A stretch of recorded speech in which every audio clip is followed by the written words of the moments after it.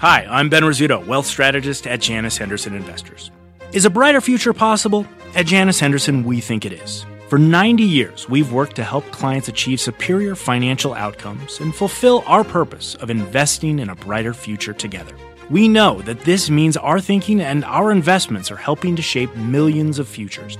At Janus Henderson, we are committed to helping you invest in a brighter future for the next 90 years and beyond. To learn more, go to janushenderson.com. Market insight and analysis. You're listening to the opening bell of CNBC's Squawk on the Street.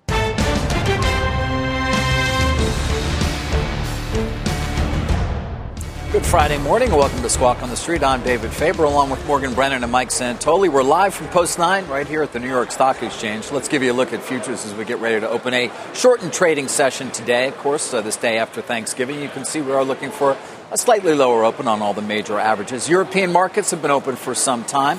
Let's take a look and see what the tone has been like over there. As you can see, other than the FTSE, all ahead for the session so far. 10-year note yield, crude oil, you ask.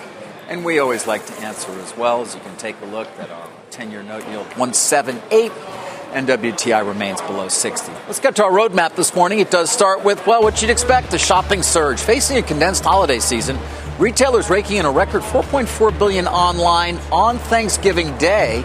This is ahead of course, what is traditionally the busiest shopping day of the year today. Plus, the final trading day of November, and stocks pointing to a lower open on this holiday-shortened session. And Buffett thwarted the Oracle of Omaha's latest attempt to put his cash hoard to work, attempting to buy tech data, is outbid by Apollo Global. But we're going to begin with retail's busiest day. And Courtney Reagan is at the Woodbridge Center Mall with what to expect this weekend as the holiday shopping season officially kicks off. Hey, Court. Hi, good morning. Happy Thanksgiving to you, Morgan. So here we're starting to see the second wave of shoppers come out to the mall. You know, they do those early doorbuster deals now at all the big box stores, the department stores. That's on Thanksgiving. You even had some early Black Friday deals as early as October. Still, today is expected to be the busiest day of the year for retail. That's according to both NPD and ShopperTrack. 115 million Americans are going to shop today in store and online. We talked to a couple of them.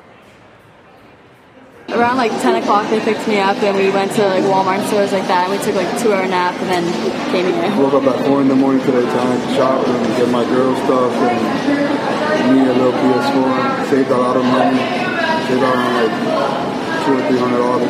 It was definitely worth it. We love Black Friday, but this year we decided we're going to go all out. We had Thanksgiving dinner.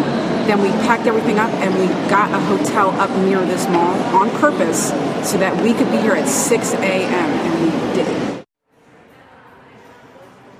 It's a really critical weekend and day for retail. Last year, Black Friday generated 6 to 7% of total quarterly sales for a number of retailers like American Eagle and Best Buy, compared to a normal day of about 1%. So that makes Black Friday equivalent to an extra week of sales, according to 1010 data. So far this morning, Captify says that the top search for deals, Amazon Echo deals, those searches are up more than 400% from last year. Best Buy laptop, Walmart laptop deals, and Amazon Kindle deals as well. Lego is the top search for toy brand right now. Captify notes there's been particular interest also in Disney's Frozen toys and some online hiccups early on. Catchpoint actually noticed that Costco.com was slow Wednesday night and then did go out briefly on Thanksgiving morning. However, we did see some heavier traffic there, so that makes some sense. H&M.com also went down for about 5 minutes, but that is back up and running now. There's still a lot of shopping and a lot of weekend left here. Morgan, I'm going to send it back down to you. Courtney Reagan, thank you. We're going to stick with retail here, and we're going to bring in our two guests, B. Riley, FBR's retail analyst, Susan Anderson, and with us at Post 9, UBS retail analyst Michael Lasser. Good morning and happy Thanksgiving to you both. Michael, I'll start with you. 6 fewer shopping days, 1 less weekend between Thanksgiving and Christmas this year. Seen a lot of sales pulled forward, really right around Halloween, after Halloween. How much is that going to eat into not only and pull forward not only into this weekend, but the rest of the holiday shopping season and how consumers are spending? No doubt. It's going to be a tricky holiday season. And don't forget, this is all happening against tariffs, a lot of inventory in the marketplace, and still a challenging environment for retail overall. What this means is that we're going to see a lot of promotions. We saw that starting very early. Consumers are going to be out. There's going to be clear winners and clear losers during this holiday season. Susan, are the promotions as steep as we've seen in years past? And we keep hearing about the strength of the consumer right now. Yeah, so I think a lot of the retailers, particularly within the mall, are trying to plan for flat promotions, but they definitely left some dry gunpowder in their pockets in case they have to pull out those extra promotions. So far, I would say a little over 60% of our coverage have flattish promotions, and I think those retailers that are not doing as well have kind of pushed those up a little bit, and they're slightly higher year over year. But a good portion of the shopping season also comes after Black Friday, and last year we had that December lull, and I think that's when a lot of the extra promotions started to come out. Michael, tariffs, something that many of the retailers didn't have to contend with on many of their products this time a year ago. How is that factoring into the equation? Is it something that companies are absorbing the costs of, or that are going to push out to consumers? They're engaging in a variety of different strategies. Many are pushing back on their vendors overseas to say, this is your responsibility, you handle it. Others are pushing price to the consumer with varying responses from the consumer. In some cases, it's having an impact on demand. In the home furnishing sector, Wayfair was pretty open that sales slowed once they started pushing price. So this is still going to be a risk that we're going to have to be mindful of as we get through the holiday spending season. Michael, you said there's going to be winners and losers. Yeah. It certainly seems as though that's already been the case in retail overall. Yeah. We talk about it all the time. Is anything going to change this holiday season, or are the winners going to continue to win and the losers continue to lose? What we're going to see over this holiday season is that spread between the good and the not so good is going to widen. And that's because the good are going to continue to do things like engage in ultra-fast free shipping, which is going to be very expensive for those who don't have the cost structure to offer those types of services. So the spread between the good and the not so good is going to widen. Susan, just along those same lines, is there any of the more traditional retailers, I mean, we focus so much on the in-store crush and the shopping experience right now. Anybody that's more traditionally positioned have a chance to actually prove this holiday season that their stocks are unfairly maligned, that basically they got just too cheap and neglected? Yeah, so I think a lot of the good retailers have invested in the technology to be able to compete from an omni-channel perspective, and really the teen retailers are the furthest ahead, probably given their customer obviously has shopped online earlier and sooner. So we really like American Eagle right here. The AE brand is really benefiting from the fashion cycle. They're offering curvy denim, which is bringing new consumers into the store. Almost 30% of their sales are online.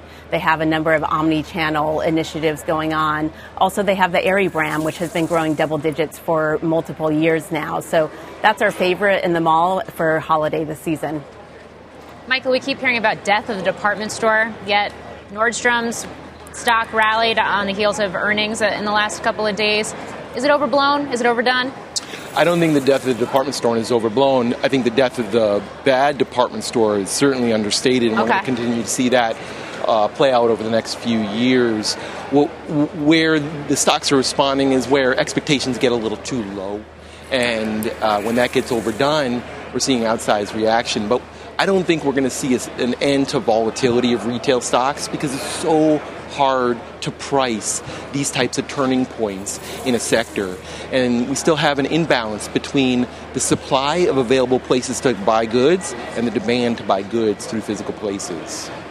Michael, you mentioned home improvement as an area where you want to watch this season. Not something we often think about in terms of the gifting season, but just describe that a little bit. You mentioned Wayfair, actually, as one play. So we like home improvement because it's a structurally better place to be in retail over the long run. There's less price competition here than in other areas. In addition, these retailers are doing a very good job from an execution standpoint. We like Lowe's as a stock. It trades at a very modest multiple relative to its growth rate. They're in the midst of a transformation and a turnaround. We think it's in the early stages, and that's going to accelerate in 2020. Susan, we've had... Sorry. Go ahead. Susan, on Monday we're going to be sitting here talking about how Friday and the weekend looked in terms of the numbers. How important is that really going to be, given the rise, of course, over the last decade of the omni-channel of online buying? Is Black Friday overblown these days? Well, it's definitely been spread out over the course of November. We started seeing deals shortly after Halloween, and those accelerated as we got closer to this week. we're already starting to see the deals come out for Cyber Monday. So the consumer knows if they didn't get anything for Black Friday, they can wait till next week and get it during Cyber Week.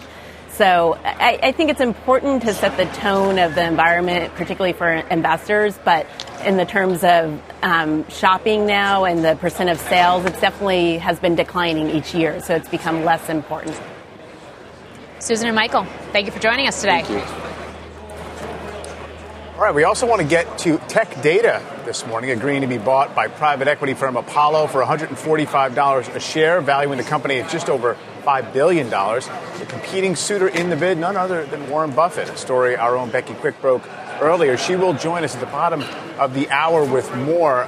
But guys, so the story here is that Apollo already had an agreement to acquire Tech Data for $130 a share. Investment bankers on a kind of standard go shop looking for other potential buyers. Warren Buffett, Berkshire Hathaway moved pretty quickly to offer $140, and after which Apollo said they would pay $145. So essentially overtopping Buffett. A few interesting wrinkles here, David. I mean, just in terms of the sequence of events and the fact that Buffett's willing to get involved in a quasi-auction. Now, a very small deal in the scheme of things, right? It would have only been about 5% of what Buffett has in cash sitting around. But even at that, just the idea that willing to take a flyer when a deal was already on paper. Yeah, as you point out, what has now become the typical go shop. This wasn't always typical, but in these private equity deals, we do see that often included, which is basically the ability to continue to solicit other bids during a period of time, which, by the way, still hasn't ended. December 9th is actually when it concludes. Not that they're going to necessarily see another one. But I'm with you, Mike. It is interesting to see, even though it's a very small portion of his $128 billion in cash. He's certainly under some pressure, one would think, maybe internally, just from himself, to spend some of that money. I've talked about it oftentimes. If you set Berkshire up and you didn't tell anybody what it was and you just laid out $128 billion in cash, has underperformed the S&P for in the last decade, Mike? I think if you did a point-to-point over a decade, sure. And has an 88-year-old CEO with no succession plan, you'd say, hey, you know what? That's a company open to some activism. Absolutely. But this is Berkshire, and it's not. It's a structure that doesn't otherwise make sense outside of Buffett running And so you certainly would imagine he is anxious to put it to work, but how you do that and get the returns that he's typically accustomed to is harder to figure out. And this is an interesting piece of the market, right? I mean, it's kind of a prosaic business, pretty steady, and cheap and neglected. Yeah, absolutely. I mean, this is a company that last year brought in $37 billion in revenue, but it doesn't get talked about very often. It kind of largely flies below the radar. Global distributor of tech products and services. It supplies small companies with software, hardware, and it looks like a lot of its revenue, about 16% of its sales, are tied to Apple products. Cisco and HP Enterprise make up about 11% each, but really one of the biggest tech names that you don't necessarily pay that close attention to until you have a bidding war like this play out. A broad middleman, which is kind of just a play on general, GDP growth, which a lot of Berkshire Hathaway kind of is right now. Absolutely.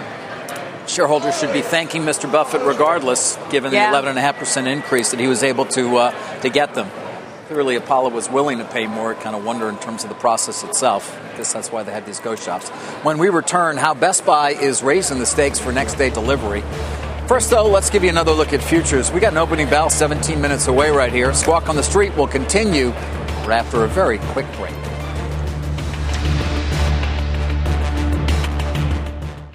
Let's get straight to the point. You want to grow your portfolio to fight rising costs of inflation or pay off your debt, or anything standing in the way of you and financial freedom, right? Yahoo Finance, our sponsor today, can help. For more than 25 years, Yahoo Finance has been helping great investors like you. Whether you're a seasoned investor or just looking for tips, Yahoo Finance makes it super easy by putting all the tools and data you need in one spot. Yahoo Finance takes a holistic look at the financial news cycle, including breaking news, original editorial perspectives, analyst ratings, independent research, customizable charts, and more. You can securely link your brokerage accounts for a unified view of your wealth, including 401k and other investments. That's how Yahoo Finance gives you insights and helps you take a look at your wealth in its entirety. That big picture perspective is what great investors need. For comprehensive financial news and analysis, visit the brand behind every great investor, yahoofinance.com, the #1 financial destination, yahoofinance.com. That's yahoofinance.com.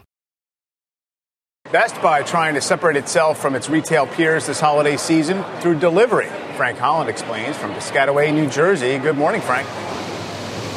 Hey, good morning to you. You know, Best Buy's increased its spending on logistics by 90% last year, and it's maintaining that spending level this year as it continues to strengthen its supply chain to meet customer demand, including demand for free next-day shipping to 99% of its customers. Now, Best Buy's not giving us exact numbers on its investment, but we know overall the industry's just increased its spending. Amazon's expected to see a $3 billion increase in costs from offering free next-day shipping this year. Walmart acquired Jet.com in 2016 for $3 billion to boost logistics and is expected to see its cost increase by $215 million this year. Best Buy's logistics spending includes metro e-commerce centers that allow it to offer 50 million customers in the New York, LA, and Chicago areas free next-day shipping on orders over $35 placed as late as 8 p.m. The company boasting that's the latest deadline in the industry. The company's plan also is focused on sustainability and savings. Behind me, this is a custom box-cutting machine. Chief Supply Chain Officer Rob Bass says this is really key to long-term savings. You look at the packaging materials and the save there. You also, what a lot of people don't think about is that if you just look at the profile of these, you know, I could put about 3 of these in the same space as this one.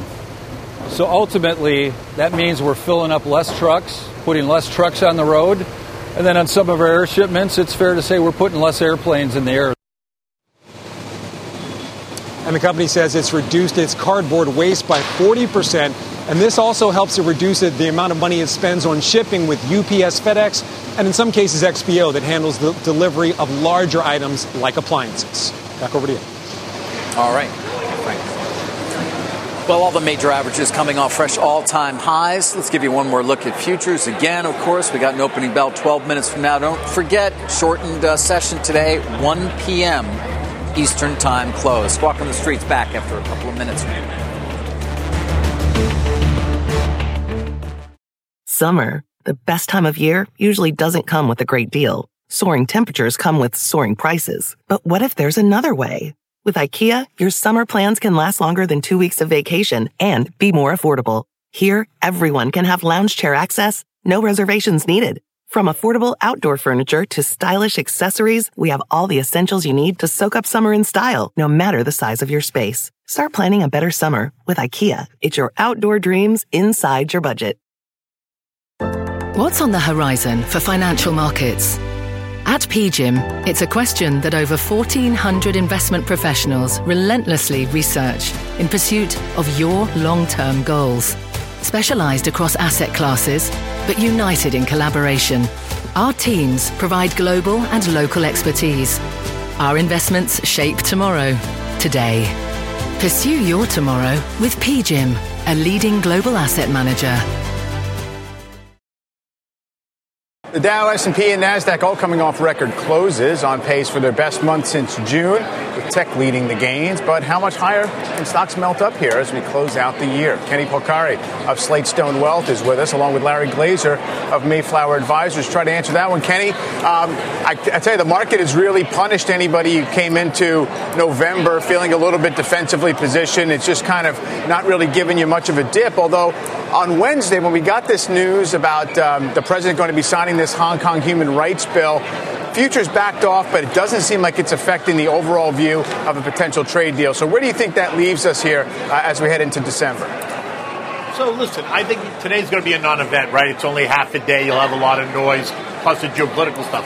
But I think as you come into December, you're going to have the market kind of churn right here and edge higher. I actually think the market's going to end the year closer to where we are. You know, that's about 100 points better than where I thought we were going to end. But I do think based on kind of what we've seen and the way the market's acted, that the market's probably comfortable right here. I think the only thing that could really throw a monkey wrench into this is if the rhetoric around December 15th gets even more heated than it's potentially already going to get, because the expectation is that no deal, he's going to raise those tariffs. He's not going to certainly back off. It's just a matter of what's the rhetoric around raising those tariffs if and when he does it. I think that will be kind of the next leg of which way the market goes.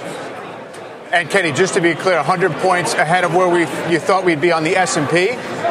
Yeah, I thought the market was going to close somewhere between 3,000 and 30.25. Where are we right now? At 31.50, right? So 31.50. So I think we're about 100 points, 120 points better than what I kind of expected. But look, I'm down here in Florida. What do I know? Larry, is it just about not overthinking it? I mean, it seems like everyone can point to the seasonal strength, the fact that you have sort of the Fed out of the way, bond yields really low. We got through earnings season. I mean, is the risk here into December continuing with that trade or fighting that trade? Look, a funny thing happened on my way to the mall today. I saw Fed Chairman Jay Powell dressed as Santa Claus taking a victory lap around Target at Black Friday. And I think it speaks to the idea that everyone talks about the consumer saving the U.S. economy this year. The consumer, 2/3 of the economy, wages are good, unemployment's at 50-year record low, all those great things. But it was the central banks around the world that allowed the consumer to cash the checks that they've been writing at this holiday season. And I think it's a very dangerous concept because it's that Fed and central bank policy that's driven certain sectors of the market, like the defensives, like REITs, like utilities, all those to really high and lofty levels. But in a third year of a presidential term, we may have seen peak liquidity. The stimulus from around the world is having a diminishing benefit in these central banks. And they're worried that we're encouraging too much savings. So I think it's about rotation from here on in. It's about rotation away from some of these liquidity beneficiaries into more cyclicals, into more industrials, into areas like international. I'll tell you, we talk about tariffs with Kenny. One of my concerns is not so much Black Friday, it's Small Business Saturday. I worry that the tariffs are beginning to have more of an impact on small businesses in this country that can't absorb all of those tariffs. Small business is half of the economy. We need to be more concerned about how it affects those companies rather than the headlines in the S&P 500 right now. Kenny, if the U.S. and China don't get to a phase one trade deal before the end of the year, you see another round of tariffs kick in. Is the market ready for it? Yeah, listen, I think the tariffs are absolutely going to kick in if we don't have a deal because he's basically laid it out. I mean, he cannot back down now because that would be viewed, certainly from China's point of view, as him caving, and certainly we know he's not going to cave. But that being said, I do think that the market is recognizing the fact that we may not get this trade deal. So might you get the market to back off a little bit? I think yes, but I don't think by any stretch you're going to see the market crash or correct if the tariffs come on December 15th by any stretch. I think you do get some pressure and some volatility around it, like I said, but I think in the end, the market will be fine. And I think Kenny makes a really good point. Stick with us. All right, guys, hang right there. We're gonna have you stick with us. We're gonna continue this conversation after a quick break. Take one more look at the futures right now, edging slightly lower, but coming off of those record highs that the S&P, the Dow, and the Nasdaq all hit on Wednesday before Thanksgiving. Opening bell is just a few minutes away.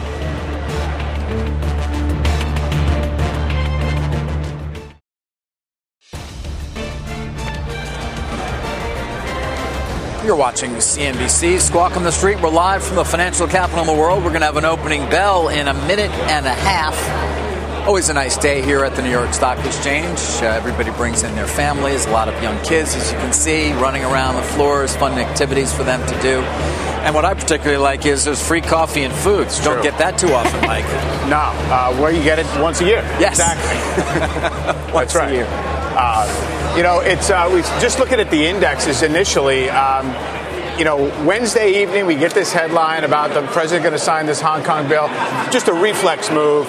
Futures trade lowered about 31.40 or so in the S&P, and then had a day to think about it. We kind of are weaker today, but really it doesn't seem like anything responding to too much. People think that there's a momentum for something at least cosmetic on a deal, and just I think this sense of every day people feel less fully invested because the market keeps going up without them. So we'll see if that's really been a November phenomenon, or if in fact in December we still have this continued spiral higher just because people are riding that seasonal trend. Year-over-year comparisons with last December, of course, have to come to mind. 180-degree difference. Yeah. We're at the highs.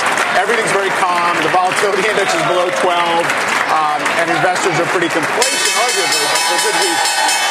And there it is, the opening bell here for this Friday, of course. You can see the S&P 500 real-time exchange back at our headquarters. Here at the big board, that was American Express celebrating its 10th annual Shop Small Business Saturday. I think you just heard somebody reference that over at the NASDAQ HF Foods Group, a food service distributor to Asian restaurants in the United States. Kenny Polcari and Larry Glazer are both still with us as well. And Kenny, I'll go to you. Modestly lower on all the major averages today, but we're still on pace for the best month since June for the S&P, the Dow, and the NASDAQ. How does that play out into the end of the year?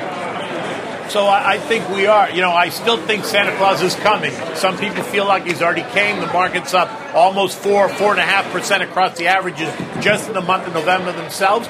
But like I said, I think there was this underinvestment as we moved into the end of the year. People were being much more cautious maybe than they should have been, and so now there's this catch-up playing as we move into it. And so I think the Santa Claus rally is alive and well, which is what makes me think that we're going to stay right about here. I don't think we're rallying another 3 or 4% this month in December, but I do think that the market's going to back off of it and then churn and end the market right about here. So I'm all good with it. And I think Kenny makes a really good point. Look, there's $3.5 trillion worth of cash sitting on the sidelines in money market yields, and every day those money market yields tick a little bit lower, and the market ticks a little bit higher. And I think it speaks to the idea that the gift of stock, which is the best gift you can give this holiday season, is a lot more expensive than it was last year, and it's getting harder and harder to give that gift, as Warren Buffett found out today in his failed acquisition. And I think people should be mindful of valuation at the same time they're looking at momentum. And valuation is a much more difficult conversation in the S&P 500 today, especially if liquidity starts to come away from the market. Larry, you said in the S&P 500, just curious, one of the things people have been fixated on is the smaller cap stocks, Russell 2000 finally breaking above a one-year range. We've seen these kind of head fakes before, if that's what this is, but do you think that's actually relative value?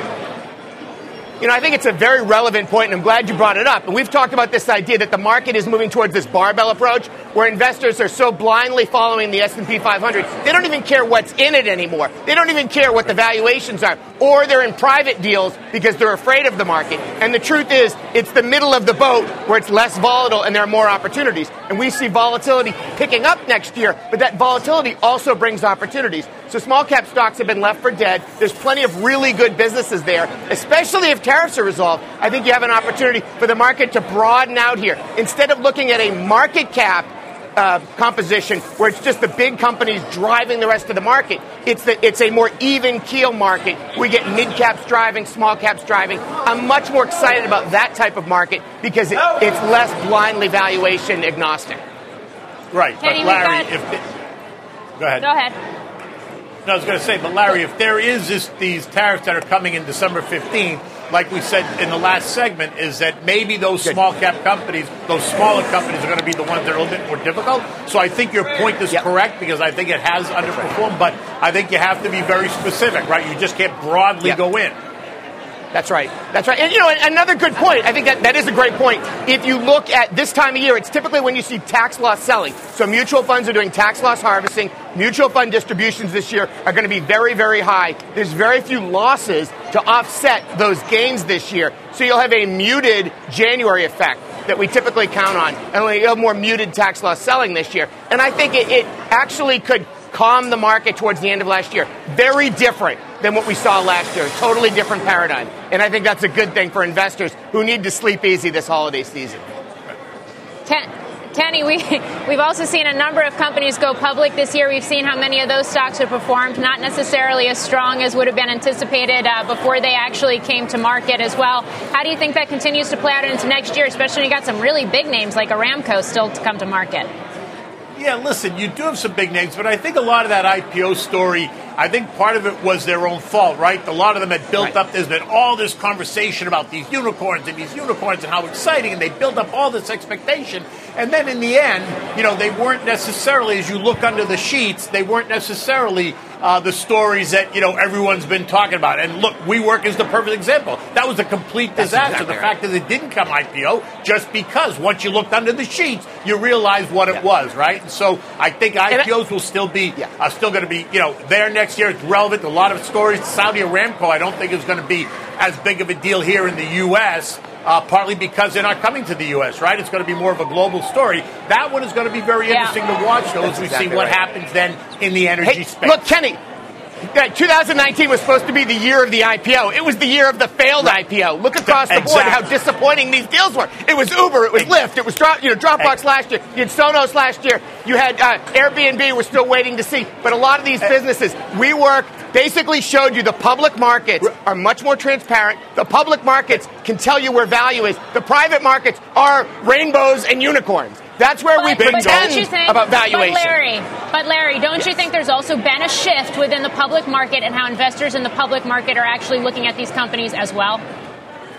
I think there's. If we worry there's too much money in the public market, there's way too much money in the private market. That's the problem. Right. I will take the public market any day of the week. You know, private equity is a tough game. People start to think it's an easy game. It's not. Venture capital is a very difficult game. It's just the returns have been so high for so long. Everybody wants a piece of that. And I think that's going to be the story, is people are going to go back to the public markets and realize that was the loser's game. That was the game, that was the rigged game, not the public markets, which is a safer place to be for investors. But look, and that plays right out. You saw it in Uber, Lyft, and you saw it in WeWork, that the private market is valuing these companies at much higher multiples than the public market is valuing them, and it plays out perfectly. Yeah. All right, and guys. WeWork was the extinction burst that blew up all of those unicorns and rainbows. Yeah, and the public markets remained inoculated for now anyway, guys. We'll see how it goes next year. Happy Thanksgiving, Kenny and Larry. Thank you very much for being with us.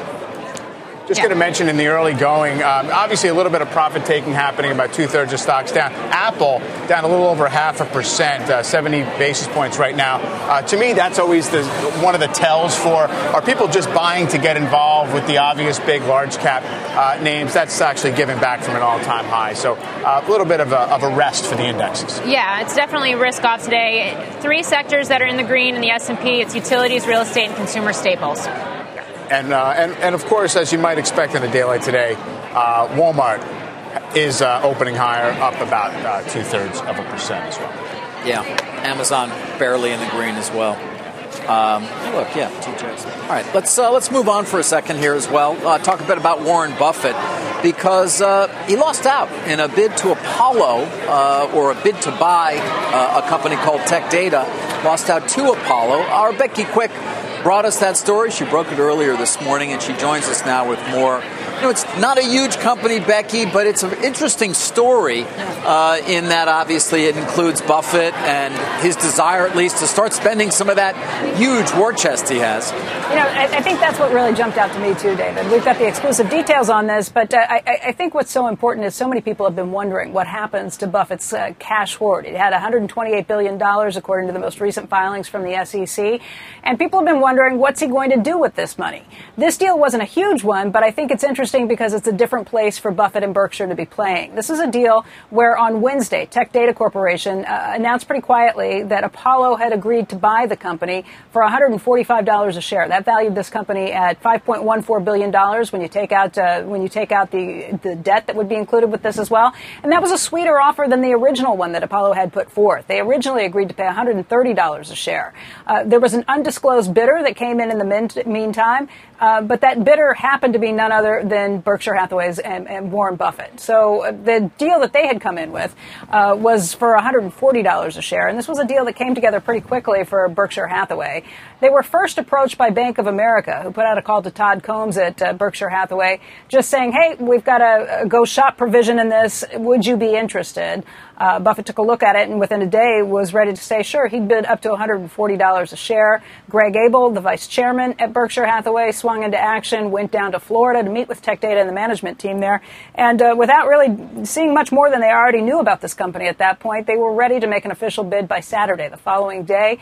They really just picked up Apollo's contract, changed a few things, and said, okay, here's how we run with it. So they didn't even bring a law firm in. There was not a huge amount of process that took place on that, but it's because they know these companies so well and follow this industry so closely. So it's interesting just from the perspective that things could happen very quickly, and obviously Buffett's looking around for other places to make deals. Back in May of this year, Buffett told us that when he looked at things, of course, he would rather buy stocks than buy treasuries. That was a decision that he said took him a nanosecond to make. But he said when looking at outright purchases of companies, he thought the premium there had gotten really big, and a lot of that's because of how much liquidity is out there and how much competition there is to buy companies outright. Again, it's interesting and different. He usually doesn't get involved in bidding wars, and it's just a new place for us to be kind of watching to see what he does next. You know, Becky, as you point out, of course, his ability to move quickly also is unique in a sense. I can remember that from the Occidental Petroleum deal. They wanted to raise $10 billion in a weekend, essentially. Who do you go to? Who gets it done? Mr. Buffett does. Of course, the cost for them, 8% a year. But it does point, as you say, to this enormous cash pile. I mean, even if he'd done this deal, it would have been virtually nothing in terms of really taking down the 128. What do you hear, given how well you know this company and Mr. Buffett, in terms of his ambitions to really try to figure out something to do with this money?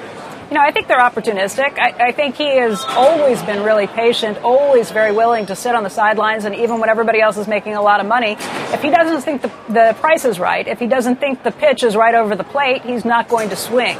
Now, that has led to some disappointments over the short term. It certainly made people question his judgment on things.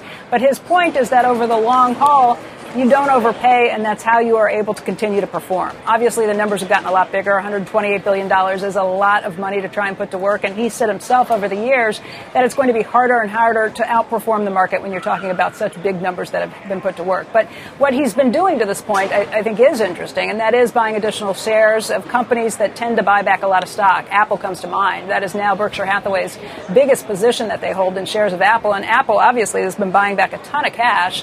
He looks at it as more of a consumer company at this point, but what they've been doing with services, I think, is very interesting, too. It's not necessarily just how many iPhones or iPads you sell in any quarter.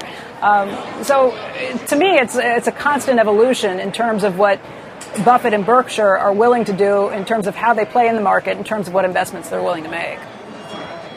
Becky, you just mentioned Apple, and certainly Berkshire Hathaway's invested in a number of tech companies at this point. Given the fact that the company owns so many different entities across so many industries, how unusual would it be to actually see them acquire a tech company specifically?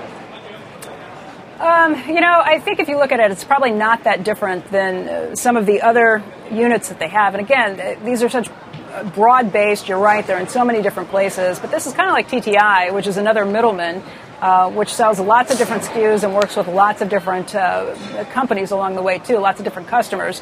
What's interesting about Tech Data, and I didn't realize this until I started digging into it yesterday, they're middlemen who are really just taking and selling to smaller companies some of the products that these bigger technology companies have to offer. I think Apple products make up 16% of their sales. Then they've got Cisco and HPE, which make up 11% each of their sales. And it's interesting to look at Tech Data from that perspective of it just being kind of a good bellwether of who's doing well, whose fortunes are up, and whose fortunes are down in the technology sector as well. And that's kind of interesting in itself. Yeah. Becky, you mentioned Buffett's and Berkshire's evolution. Yeah. I mean, you've pointed this out many times. They don't like to participate in auctions or in any sort of, and yet they came in here knowing, of course, there was already a deal with another company. Right. Can we assume that that's a change, or is this a one-off? Well, I think that they'd be very open to somebody calling them up and saying, we have to shop this around. Here's the go shop provision. Take a look at it. If they think it's an underbid, they'll bid over it. But notice that they are not bidding twice. They aren't getting into a big bidding war for it. Here's what we think is fair value for the company, and then we back off. Buffett is somebody who is not known for overpaying for deals, and in fact, a lot of people probably call him cheap. So if he looks at it and sees value, he thinks that he can still make money at this. It's interesting, I think, and I think I heard you point this out earlier too, David. Apollo was able to come back and say, okay, we'll take it for $145. So I think they had a pretty good price going into this, which is probably, again, why you have this go shop provision. I think that's part of Delaware law, that you actually have to shop it around when it's an undisclosed undisclosed deal up to that point. It's been a part of most private equity deals at this point, and certainly in this case, as you point out, Becky, a profitable one for existing shareholders who can at least thank Mr. Buffett for another $15. Right. Becky, thank you for all your reporting. David. Good to see you guys. Meantime, let's get to Dom Chu now on the floor with more on what's moving this morning. Hey, Dom. All right, so Morgan, what we've got is a market that's kind of pulling back, but still very near those record high levels. And as you can see here, a little bit of red across the board fractionally, so not a sell-off, but still Dow Industrials right now down about 0.25%. Same thing for the S&P 500 and NASDAQ. We're still well above that 3,100 mark for the S&P 500. So this is, again, a pullback from those record high levels. Now, if we take a look at over the past month or so, what has really been driving these markets towards these record highs? You take a look at the Dow, the S&P 500, and the NASDAQ. Again, 4% gains in November. S&P, 4%, 5% in the NASDAQ overall. So this has been a broad-based move higher in the stock markets. As for what's driving the action, pushing those markets towards those record highs, certain key sectors are in focus. Let's talk about technology, the big one, up 6%. You guys have mentioned Apple down just a little bit today. Still, though, a big part of this market move higher. Healthcare up 5% and financials up 5% as well. Those are all generally cyclical sectors with the exception of maybe healthcare. You could argue more defensive, more oriented towards dividend payments. But utilities, look at that one, down 2% there. So very much a risk trade happening, risk aversion a little bit off the table. Now let's take a look at some of the stocks that have been really moving this. Take a look at Dow movers so far. Disney up 17%, United Health Group up 11%. But meanwhile, you've got consumer products companies like P&G down 2%, down 5% for Cisco, and down 5% for HP. So the Dow is a really shifting dynamic going on right now. And of course, today, being Black Friday and all, has to be about the retailers. Many of the biggest volume pre-market movers on a lighter volume day, albeit, have been the retailers. No surprise there. A lot of people focusing on these types of companies on this particular time of the year. So take a look at Walmart, Amazon, Target, Macy's, and Kohl's. All of these guys kind of in some way getting some action today because of that retail holiday rush. These guys will be in focus. I will point out, guys, that Target and Macy's right here, this is an interesting one because this represents the best performing year-to-date company in the S&P 500 consumer discretionary sector from a retailer standpoint, up 90%. And guys, Macy's, the worst performing retailer in the S&P 500, down 48%. Imagine if you put a pairs trade on in some of those guys. David, Morgan, Mike, and I'll send things back over to you. Thanks, Dom. Mike, he's giving you a little bit of a run for your money with that telestrator action right there. He's all right. You know, he's doing his left hand, too, which I always have to reach across my body. So his technique, I'll have to take a few pointers. We'll see you over in the pod a little later, Dom. Thank you. Let's now get over to the bond pitch. Rick Santelli at the CME Group in Chicago. Good morning, Rick. Good morning, Mike. You know what jumps out at most of us when we look in the rearview mirror at how interest rates have behaved, not only for the month of November, but for the last couple of months? Well, I'll show you. Let's take October 1st, start date. Look at two-year note yields. And other than the volatility right in the middle of that chart, which was the last Fed ease, October 30th, we had some movement going into that meeting, some movement going out. It's been very compressed. Matter of fact, right now, two-year note yields are up one on the day and up one on the week. Let's look at 10-year. A little bit wider spray pattern on that chart, but virtually the same thing. Lots of volatility around that 10:30 Fed meeting going in and going out, but also very flat, up one on the day, up one on the week. Boons, very similar as well. As a matter of fact, it is really starting to have very little volatility close to close. Guess what boons are? Yes, you guessed it. Up one on the day, up one on the week. Finally, we come to the dollar index. And this had a really rough October. But very quietly in small chunks, it's been coming back. As it sits now, it's at 7-week highs. Mike, David, Morgan, back to you. Rick Santelli, thank you. Still to come, prime time for Jeff Bezos. A look inside Amazon's holiday shopping strategy next. Don't go anywhere. Squawk on the Street is back after a quick break.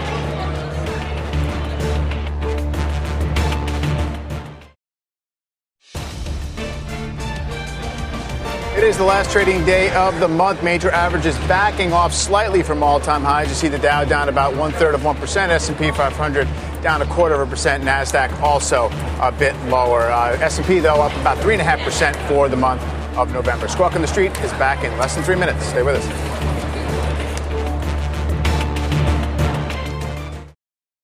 Welcome back. Is Prime really Prime? That's the question investors are asking about Amazon as the holiday shopping season officially kicks off. Deirdre Bosa is in San Francisco with more on Amazon's strategy this year. Hey, Deirdre. Morgan, we are looking at this question through the lens of some of the most popular items this year. Courtney Reagan told us this morning that air fryers may be this year's Instant Pot, so we checked out the Ninja AF161 Max at Amazon and Target. Costs $99.99. Amazon with the delivery advantage Monday versus nearly a full week later from Target. Walmart, which is giving Amazon a run for its money with next day delivery, lists it for $15 more and doesn't actually have it in stock. Mike, on your holiday shopping list, you are looking for a pair of Nike women's Air Jordan mids for the sneakerhead in your life. This case, you hit a sensitive spot. Earlier this month, Nike severed its deal with Amazon, so you can only get this shoe at a higher price point from a third-party seller on Amazon called Sucreme, which had a number of negative reviews over the last 12 months and shipped sometime between December 6th and December 13th. Now, Nike itself has been leaning into the direct-to-consumer strategy of working with startups on the e-commerce process. So you can get free shipping and returns through the site, but here's the catch. They're sold out in most sizes. So, Mike, your best bet may be Foot Locker. Price is right, $110, same as on the Nike website. Plenty of sizes available, and it ships for free in 5 to 6 business days. But this Nike example, guys, represents one of Amazon's biggest challenges. As it struggles with knockoffs and gray market items on the platform, more brands could decide that listing their products on the platform just isn't worth the convenience. Morgan and David, I did not forget about your shopping lists. I will take a look at them a little bit later on. Back to you. Thank you. Hope my daughter's not watching right now. I know. I made mine generic. I didn't say who it was for, although I hope nobody's watching either when Deirdre gets to mine as well. But those are not for you. The women's mid. Yeah. You never know. You've been listening to the opening hour of CNBC's Squawk on the Street. This podcast is supported by FedEx. Dear small and medium businesses, no one wants happy customers more than you do. So you need a business partner just like you. Like FedEx, who understands your passion for serving your customers because they have the same commitment towards you. That's why FedEx offers you picture proof of delivery, packageless and paperless returns, as well as weekend home delivery to 98% of the U.S. on Saturday and 50% on Sunday. See the FedEx service guide for delivery information. What's more, FedEx Ground is faster to more locations than UPS Ground. Trust FedEx for timely deliveries. See what FedEx can do for your business. Absolutely, positively FedEx.